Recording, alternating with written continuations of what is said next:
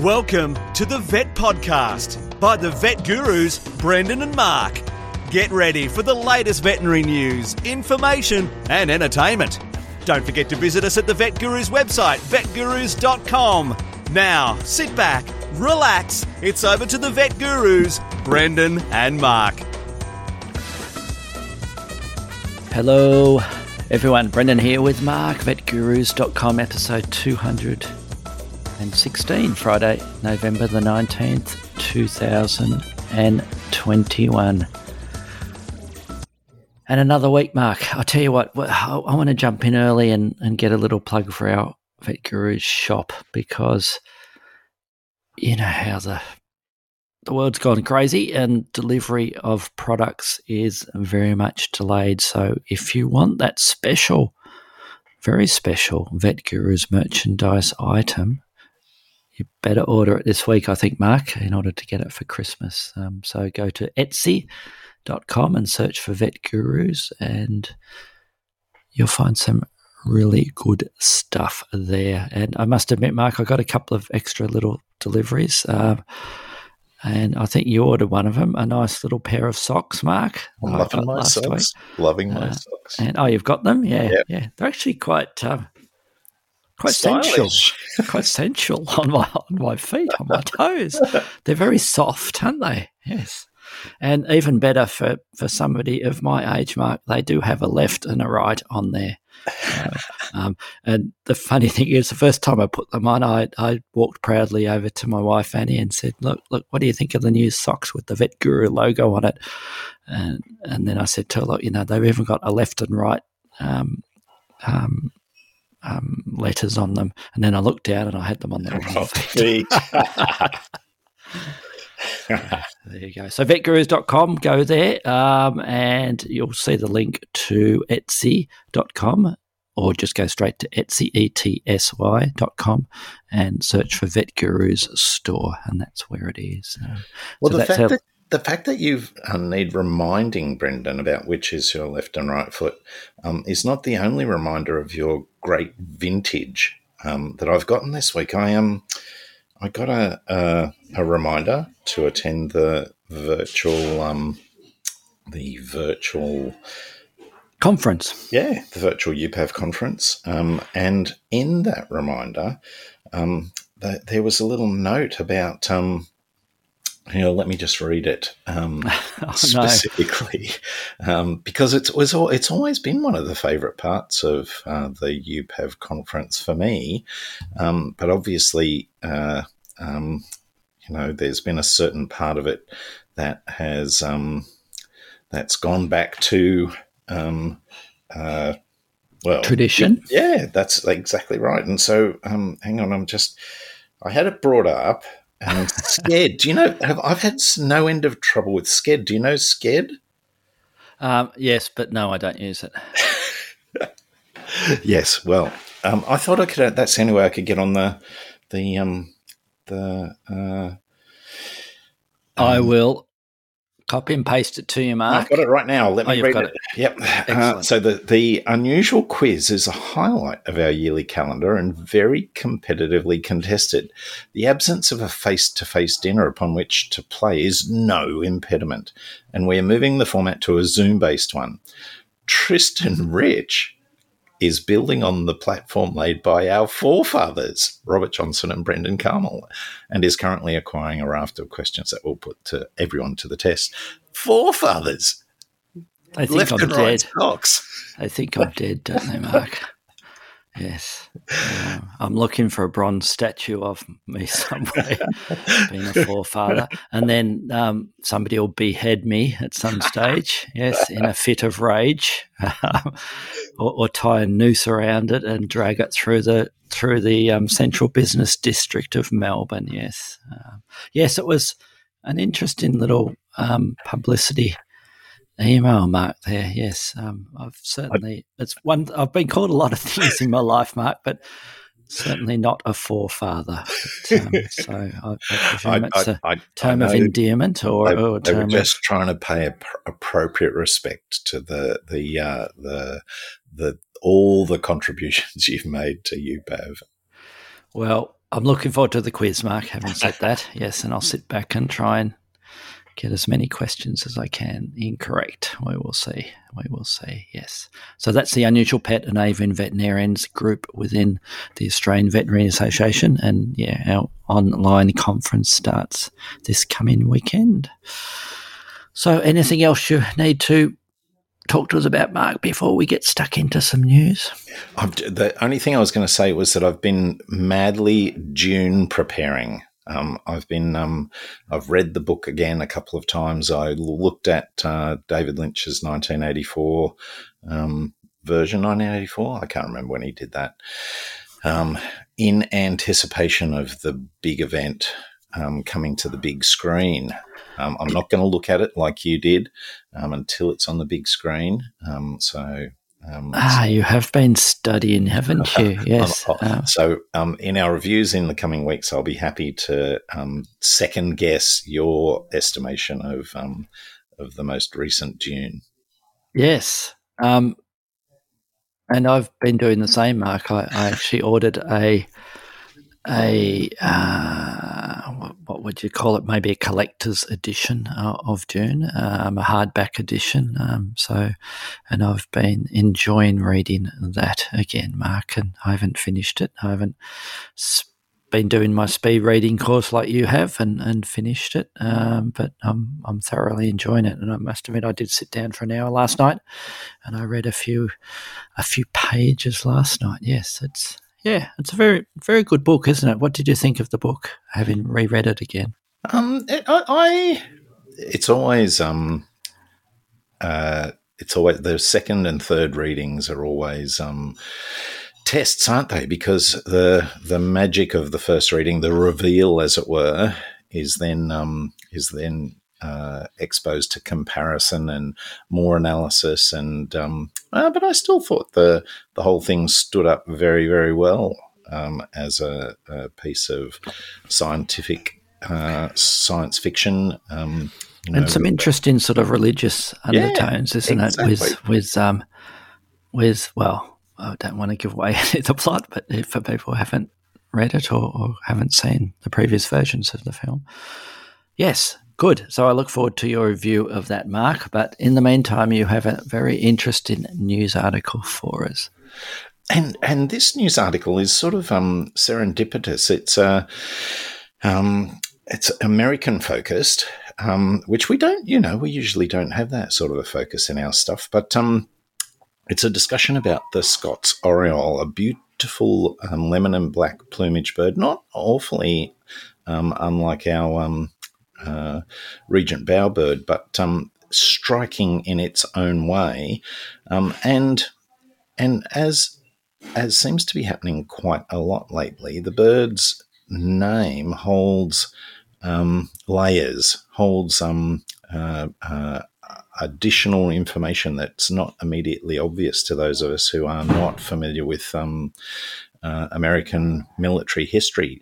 The bird's named for Winfield Scott, a U.S. military commander, and he's famous for having driven the Cherokee people of the Cherokee Nation from their ancestral lands in the 1800s, and the forced marches as they were removed from their lands, which killed over 4,000 Cherokee, displacing as many as 100,000 people in the end, is now known as the Trail of Tears.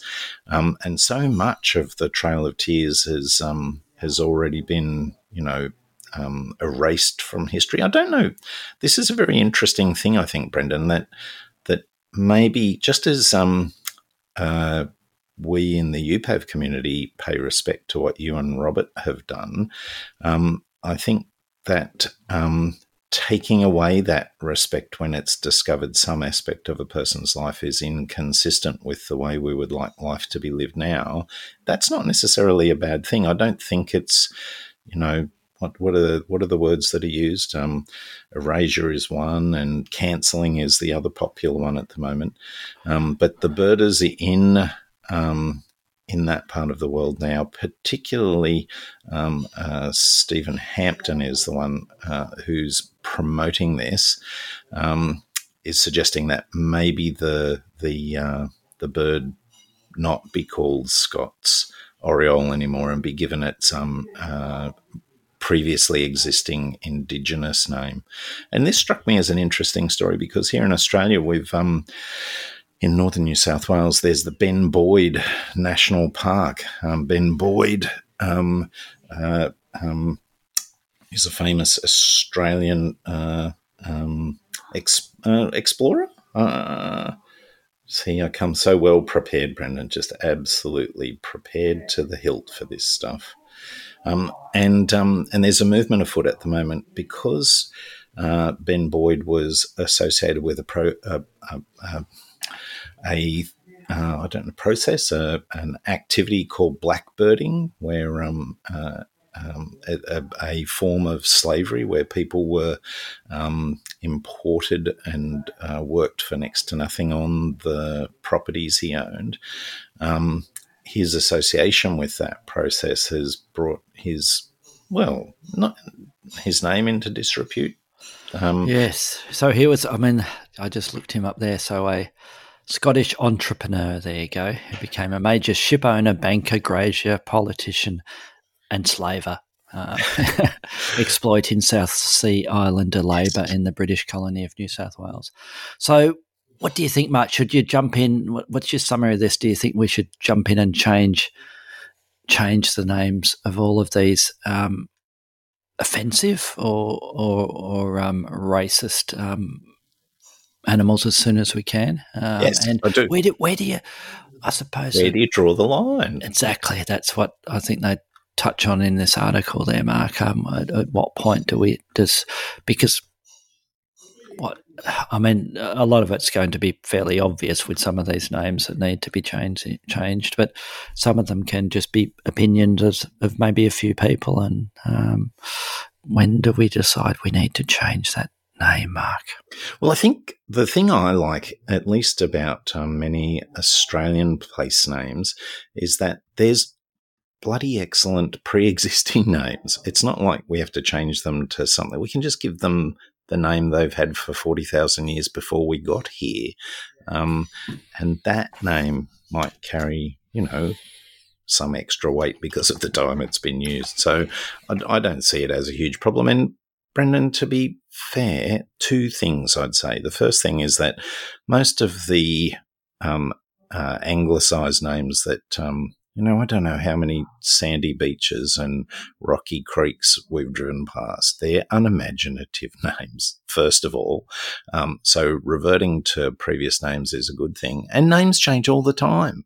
Names will be changing anyway. So us changing to a name that we've used for a few hundred years because it's upsetting to people, that's a perfectly reasonable thing to do. So I reckon ASAP. Yes. That reminds me of my very first words I said, Mark.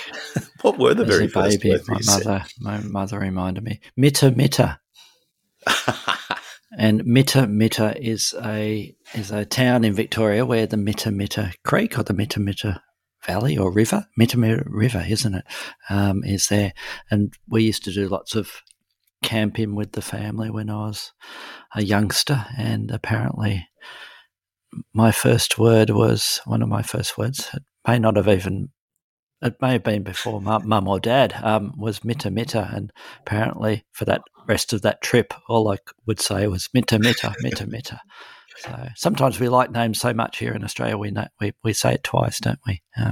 Like Mitta Mitta, Victoria River. Yes, so there you go, Mitta Mitta. Yes, I think change them. Yes, is my answer to that. Just change them.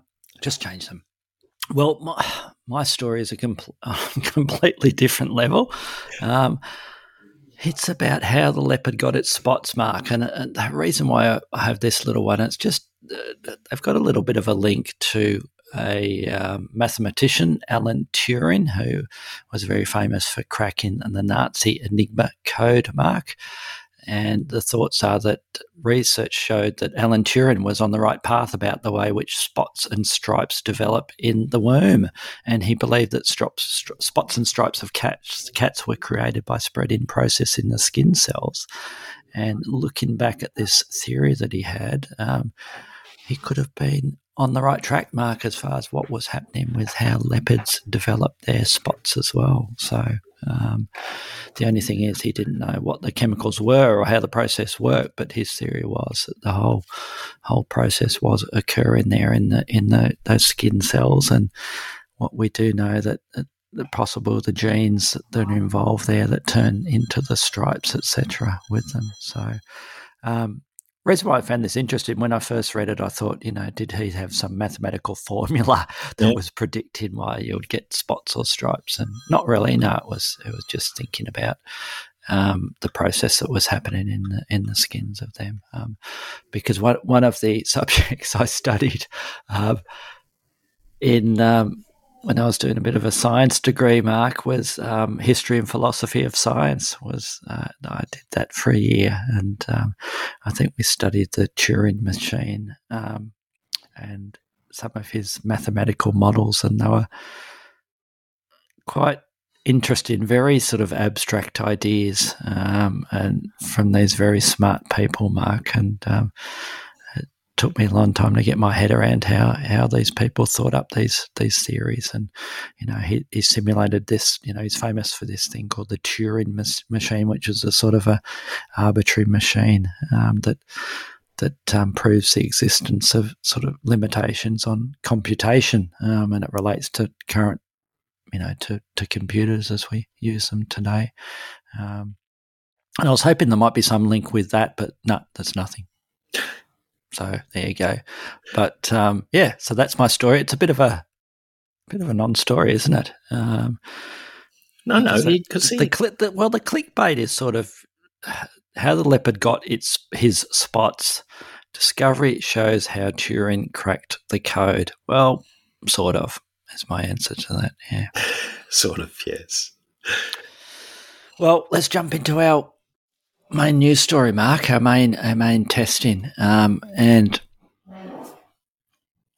we want to talk about geriatric guinea pig care. We have sort of touched on this a few times with general care of guinea pigs, but we haven't done a specific one on the common syndromes or diseases or processes we see in these older guinea pigs in our practices and what we do to provide them quality of life. So we're going to run through some of those, Mark. And I suppose the first question I always get asked is, how old do they live, Mark? What's the average lifespan? How old what do you say to clients as far as, I've got a young guinea pig, how old will it live till? It's always, well, I'll answer directly. Most of the guinea pigs we get to see live between 4 and 6 years, and the occasional one gets to 7 or 8. But by the time they're, 2 or 3 years old, they're in their senior years. And what's the oldest one you've seen? I think 8, 7, between 7 and 8. I'm going to go with. I think I've seen one that's got to 10, Mark. Yeah. And I think with a lot of our exotic pets or our pets generally, we're certainly with our medicine and our better nutrition and husbandry, we're seeing them live a lot longer. And guess what? A lot of the common diseases or problems we see in these animals are similar to what we see in the other mammals, aren't they, Mark, or even the birds and the reptiles as well. And the first one I'd like to touch on, because I think there's a couple of sort of key indicators that we see with this, is osteoarthritis, Mark. I see a lot of it in the older guinea pigs. And, the classic sites that I especially tend to see it in my practice are stifles, Mark, in those knees. We see really swollen knees fairly commonly in those older piggies, and they have this fairly characteristic stance where they look like they're stiff and sore, and then we get secondary problems related to that, like urine scald and fecal issues with them, and then sometimes even worse problems related to that, like fly stroke, etc. Do you see much osteoarthritis in the older guinea pigs? It's almost universal. The key thing about it that I find troubling is that unless the changes are relatively subtle, As you said, it might be a slight stiffening of the gait, and because people are not paying particular attention, these things go unchecked until they're causing those secondary problems like scalding or whatever. And the other thing that I find,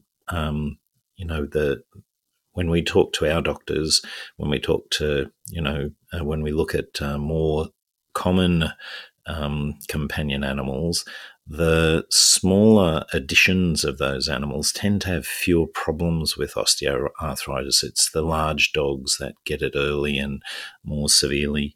And so the little lightweight, exotic, unusual companion pets, it's certainly not uppermost in the owner's mind that osteoarthritis might be an issue with them, I think, for this reason. So it does sort of sneak past them, Brendan. Yes, absolutely. The good news is a lot of these, I find, respond very well, and we provide them with some great pain relief and even increased mobility with some of the medications that we put them on. And the first one I like to talk about with that, with this particular condition, is our pentosan polysulfate equivalent.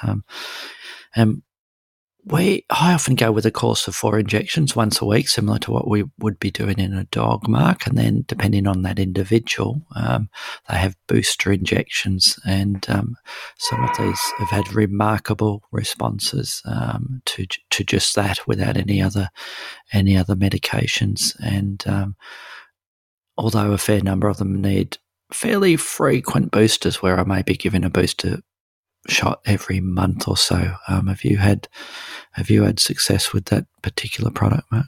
It really surprises me, because you were describing the changes in the shape of the joints, and particularly those stifles that are palpable.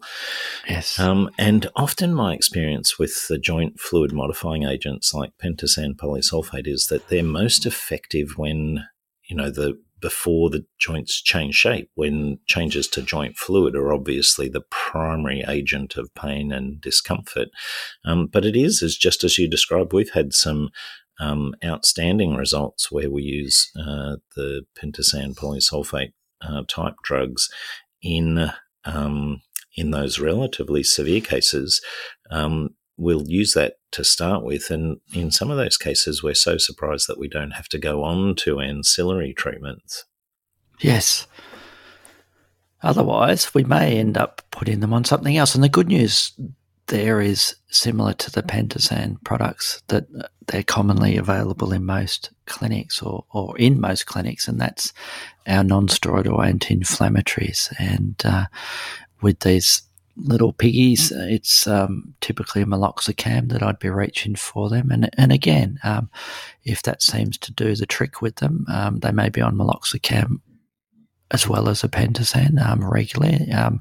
Most of the ones that I have on long-term meloxicam, it's once a day, I find seems to work quite well, with the caution that ideally we should be doing bloods on these, because one of the other conditions, as we'll see in a sec, maybe we take that as the next one, is renal compromise with them. So we need to be a little bit cautious about what medications we are using in them. But our non-steroidals and then our other sort of pain relief agents there, Mark, that I've sort of been trialing with them, and I'm sure you've been doing the same, and that includes things like our gabapentins, and perhaps even the controversial one, the old tramadol with them, Mark. So do you want to have a little chat about those sort of non-steroidals and our other sort of analgesic type agents for these osteoarthritic guinea pigs? Well, you've hinted out already that there is some controversy about some of those drugs and how effective they are, but there's no doubt in my mind that when we're at the stage of exhausting the effectiveness of our meloxicam and pentosan, then we are looking for those extra things that will provide relief. And even if they're maybe not as effective as we initially thought they may have been, I still feel we're getting results with particularly gabapentin, and certainly there are cases where tramadol makes a significant difference. And I don't think you can overestimate the environmental factors, Brendan. Just paying attention to the nature of the enclosure, so that that they're not walking on hard to walk on surfaces, that the environment they're in is soft, that they get to any climbing they have to do is well supported and arranged at angles that are going to put less pressure on them. All those enclosure supportive things, maybe not necessarily medications, but they make a big difference as well. Absolutely, and cleaning and perhaps those ones that do have a little bit of the problem with that perineal region and urine and or fecal scald, making sure the clients are well versed in keeping that area clean and clipped with the long head, if it's a long head guinea pig, and potentially bathed in that area as well. So we find that those drugs we often use in, as you highlighted, we will try and get assessment of renal function, and if we do think it's surprising how often that turns up to be somewhat compromised. If that's the case, then that's when we might look at limiting the amount of non-steroidals and trying to work with gabapentin and tramadol. Yeah, and it's I think with all of these geriatric problems, where it's probably less common to rare that we don't have multiple issues going on with that individual. So it's a balance, isn't it? And the bottom line is providing quality of life for that animal, and realising that sometimes, yes, we may be giving a medication that perhaps is not ideal to give, in that it might increase the chance of pressure on another organ, but we're providing a happy piggy. And I think we need to step back and make sure that that's sort of our number one priority, and we're balancing the risks and the benefits of them, but sometimes we do end up putting them on medications that are not ideal, and yet the animal may survive for much longer than they would have thought of, and it doesn't develop secondary problems related to the potential contraindications of that product. Brendan, what about vitamin C requirements in these older guinea pigs? Do you find that plays a role in their quality of life? Great point. I mean, I must admit it's probably something that we need to have in the back of our minds with all of these older patients, that they may have an increased requirement or potentially for some supplementation of it. But to be honest, it's something that I don't have sat there at the front or the back of my mind a lot of the time with them, and I should be spending more attention to making sure that we're supplying the adequate levels of them, because it is something that has been well reported. And for those who don't deal with guinea pigs, we do worry that guinea pigs that they need to have that vitamin C supplied in their diet. And it's involved in so many things, isn't it, Mark? It's involved with skin, it's involved with joints, it's involved with, well, what else is involved with a gone blank? No, it's that skin. Particularly, we find that the circumstance where we get an osteoarthritis patient who then alters their gait and develops early pressure points on their feet, and just they might have the 30 micrograms per kilogram, 30 micrograms per guinea pig sort of standard dose, but their requirements jump significantly, and all those organ systems will benefit from, the tripling or quadrupling of their vitamin C intake, I reckon. And I think what the most common side effect of overdosing with vitamin C is probably a little bit of sloppy drop-ins, isn't it? It's pretty unusual to cause any issues with filling them full of vitamin C. So because it's a little bit rubbery, what are your recommendations for the general requirements of guinea pigs? And I know some clinics with any guinea pig that's hospitalised, they supplement it with vitamin C as a routine there, Mark. Do you? Yeah, pretty much. We for any stressful circumstance, we think that they become much less efficient, and even if they're they have adequate dietary intake for normal sort of maintenance circumstances. As soon as they've got a stressful event, they're going to increase significantly, and we at least double the what we expect from 30 micrograms per guinea pig. 30, is it micrograms or milligrams? Milligrams, I think it might be, but yeah, 30 milligrams per guinea pig to 60 milligrams per guinea pig, and if they're in a really difficult circumstance, we might even go further. Yes. And jumping back to one of the other conditions, the renal compromise, Mark. So the clinical signs of kidney failure or renal compromise in a guinea pig, guess what? It's fairly similar to other species, isn't it? It's the classic would be that slow wasting away of the guinea pig. The lethargic guinea pig. The guinea pig they look miserable, don't they? They really do look miserable, and the wasting away, this is one of the things where with geriatric guinea pigs, and particularly the long-haired ones, it's good to have your clients weigh their guinea pig for multiple reasons. But the early stages of that weight loss might well be concealed and by the luscious coat. But then as the coat, doesn't look quite as lush and they lose more weight, it can really quickly become profound how much weight they've lost, quite obvious to the owners. And so I think encouraging the owners to weigh the guinea pigs regularly, first of all, gives you clues about renal disease, but also helps you manage those other things as well, Brendan. Yep. And that's a great point with any unusual pet owner, Mark. You've got an owner who's fairly observant and who's likely to have good husbandry when you see them for that first consultation and they bring in the little chart of all the weights of their little pet that they've been measuring or taking every few days or every week or so. And I think it's a good indicator. It should be done with all pets, not just the guinea pigs. So what about these renal cases, Mark? What's your sort of recommendations for trying to give them quality of life? Are there any specific treatments that you consider? Well, we do try and figure out most of the renal cases we get to see a chronic renal failure, but there are other intoxications, other renal effects, and we do try and do a little bit of a workup to figure out which one they are.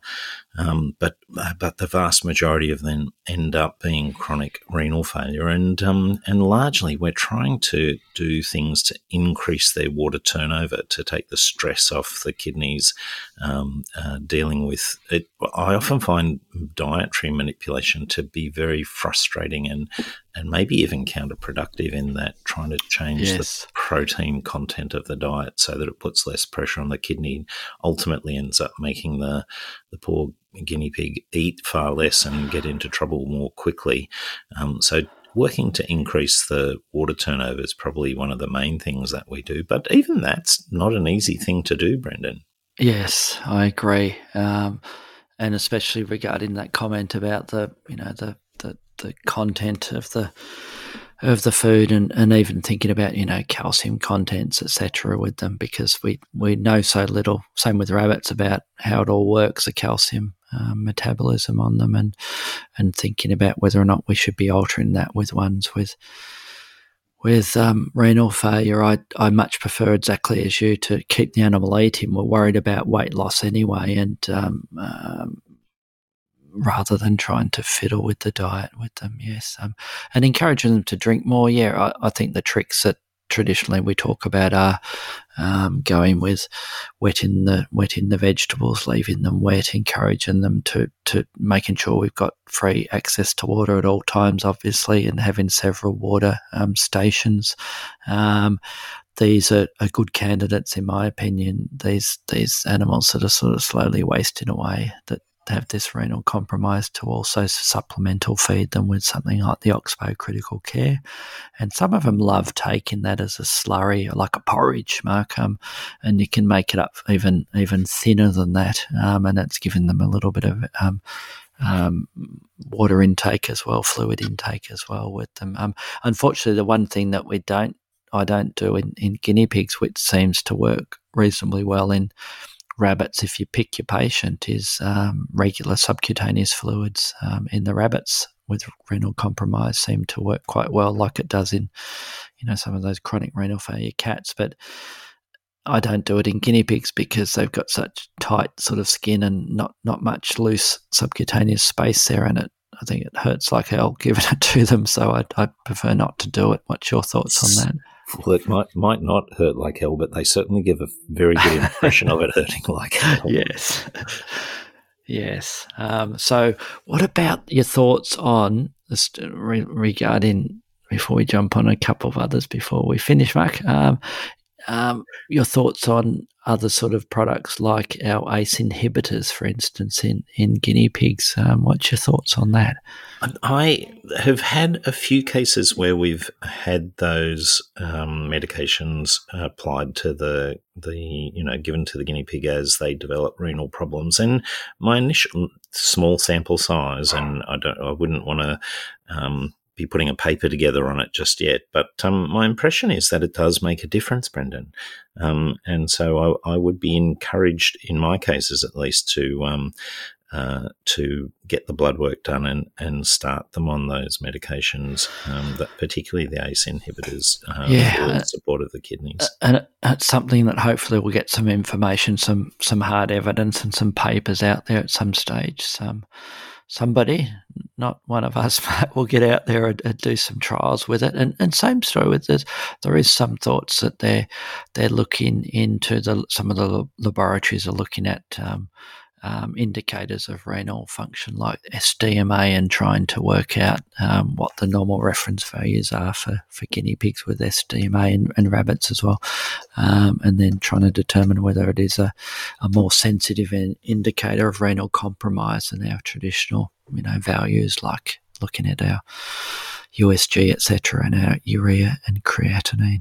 So, Brendan, tell me about one of the things I don't see much of in my senior guinea pigs, but I suspect you might, is cardiac disease. Do you see a lot of guinea pigs with heart? Well, my flippant answer to that is, I see a lot, but I don't diagnose a lot.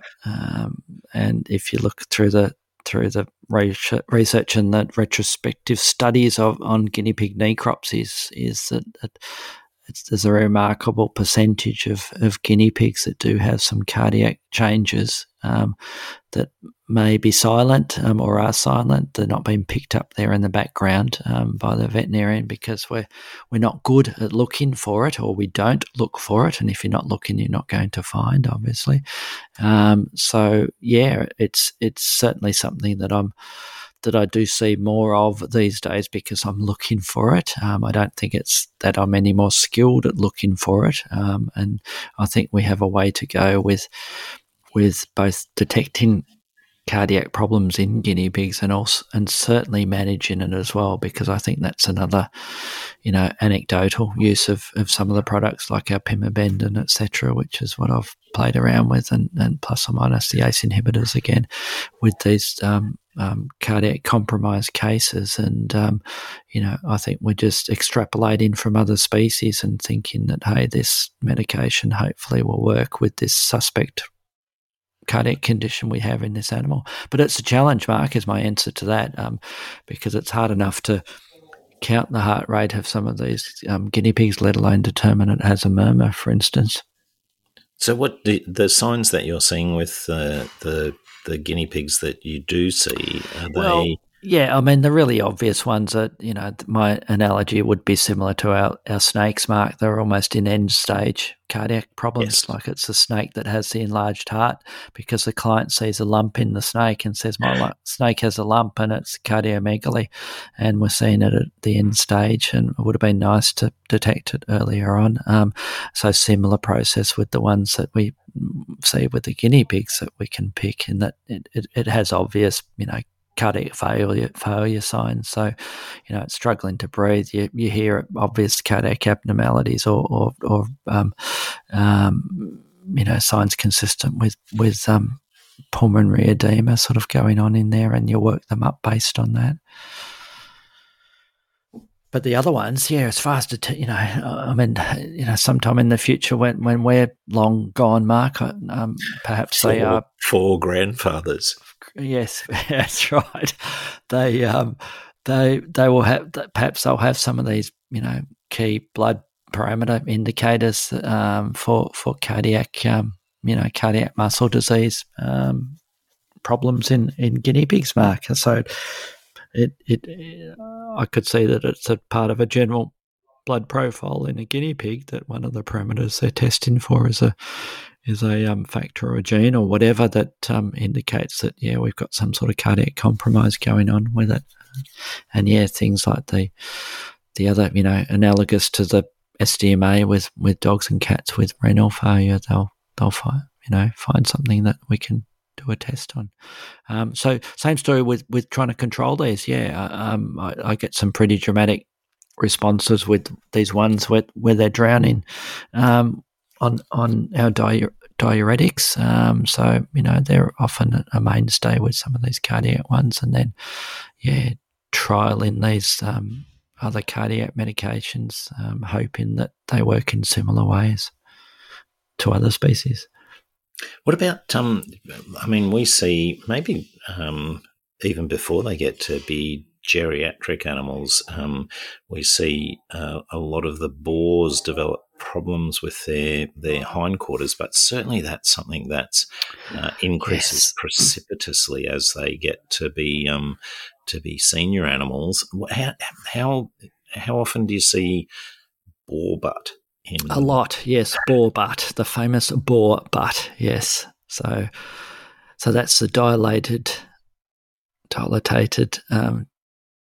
backside, isn't it? The rectal area, the perineal sort of area, and we get this old geriatric entire male, invariably guinea pig, that the owner ends up having to clean out its bum of feces. So we end up with this dilated region there where the feces just sit there, don't they, Mark? And it's amazing how wide that sort of distal gut ends up being, isn't it?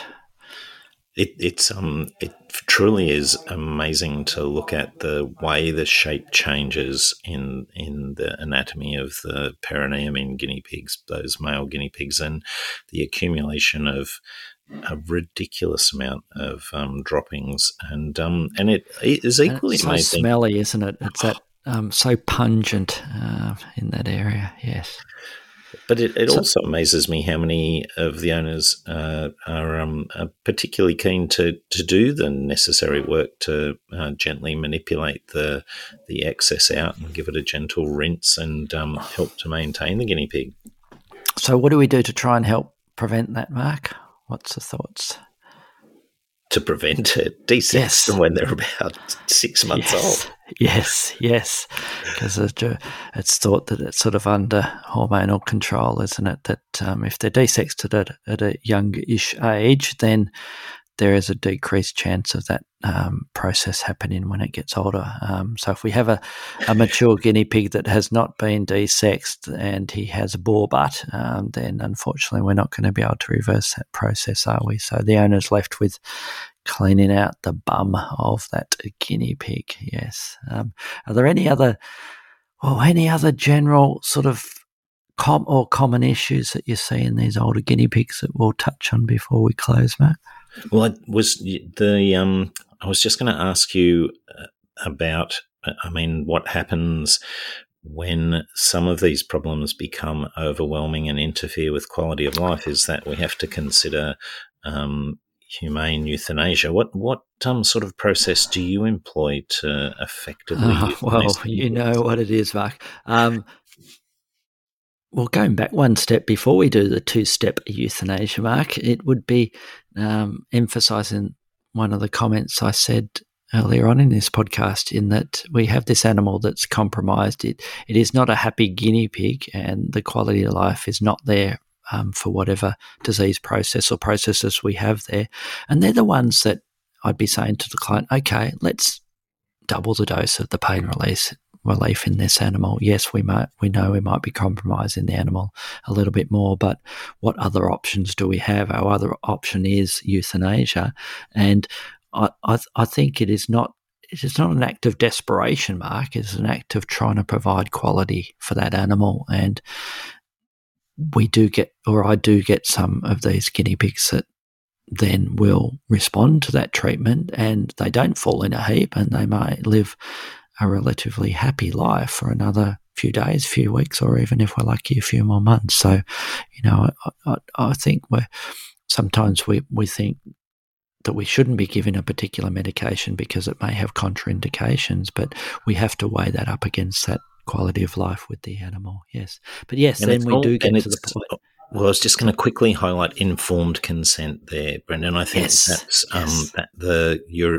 you and I think exactly the same way in that matter, and I think there are times where we do want to give those higher doses, maybe a combination of drugs we'd be careful about in other circumstances. But as long as we let the clients know and they make an informed decision about it, we record that in our medical record, then I, like you, have no trouble trying to maintain the maximal quality of life for the period that we have that animal. But when it does finish, what's your steps?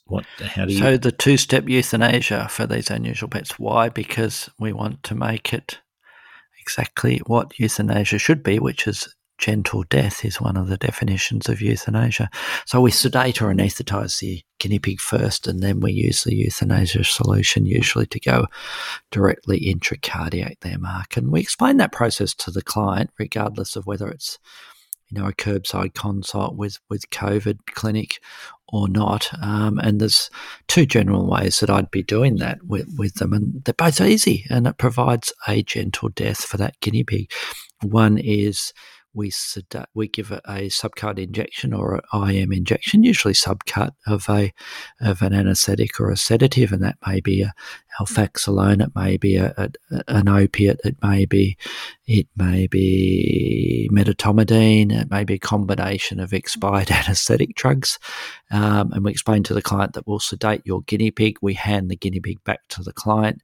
The client then sits with it in the consultation room or sits with it in the car if it's a curbside consult, and says goodbye to the guinea pig while it becomes unconscious or heavily sedated.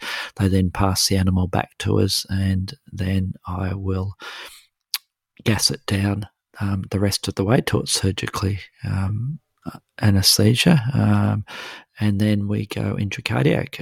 And we do have clients that want to be there for the whole process, and assuming it's not, curbside consulting with COVID, then we would gas it down and then invite the client into the surgery where the anaesthetic machine is. They would see the animal as fully anaesthetised while we give the injection directly into the heart, and they see that the animal doesn't react. And it's amazing how many animals, how many clients find this comforting, the fact that we're providing a gentle death for their guinea pig, because we don't want to just inject the guinea pig with the euthanasia solution because it is so alkaline and it hurts. So we want to provide a gentle death. So that's my process, Mark, and I'm sure you do something similar. Almost precisely the same. And one of the little tricks I've developed is that even I think going through the explanation makes a huge difference. If you tell people what you're going to do and then it happens as you said, it definitely makes you look like you're in control, and it authenticates your description of it being a peaceful death when they can see that there's no struggle, there's no distress. But one of the tricks I've found is just to use my hands in such a way that, we'll put the needle into the heart and draw back to ensure we're in. And I just always make sure my hands are in such a position that flashback of blood is concealed from the clients. In the moment, it can be a distressing thing for them to just recognise the blood coming from the heart. So often just, I don't know, I don't like to think of it as a deception. Well, I mean, I've told them exactly what I'm going to do, but they don't necessarily need to see the precise and colourful dynamics as they happen, I think. Yes. And we do exactly the same in that we walk the client or talk the client through that whole process before we commence that process. And often we'll even have them decide, because these are these long-term geriatric patients and they knew that time was coming, and we may start introducing this subject well before that time about what they want to do with the body, whether they want cremation or they want to take it home to bury it home, and all the options there. And even a fair number of them even want to sort of, do the prepayment first and have everything out of the way and sign the consent form for euthanasia, etc., before we start the process of the sedation with them. And typically our routine is also now we ask if they don't want the body, then we often make little paw prints. So we do the ink and the blotting paper, and we make a couple of paw prints on some blotting paper for them. And some of the clients even want a little lock of hair from the guinea pig clipped off, and we just put that in a little Ziploc bag as well. And it's amazing how many clients appreciate that as well as a little memento of their dear departed guinea pig, Mark. Those mementos, and there's no, just the way that people process their grief and those mementos that allow them to maintain a fond memory. They're important things for our veterinary practices to get right, Brendan. Absolutely. Well, I think we've talked ourselves to almost an hour or so, Mark. I think I said at the start we might be half an hour or so, but there we go. Crisp. I said we were crisp. We were crispy, maybe not crisp. And I think with that we will say hooroo from the Gurus, and we'll talk to you all next week. Thanks for listening.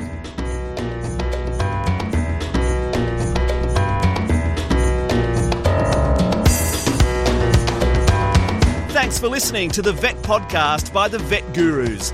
Don't forget to visit us at the website vetgurus.com, where you can subscribe, view show notes, listen to previous episodes and more. You can contact us via email at vetgurus@gmail.com to ask a question or just say hi. Thanks again, and see you next time.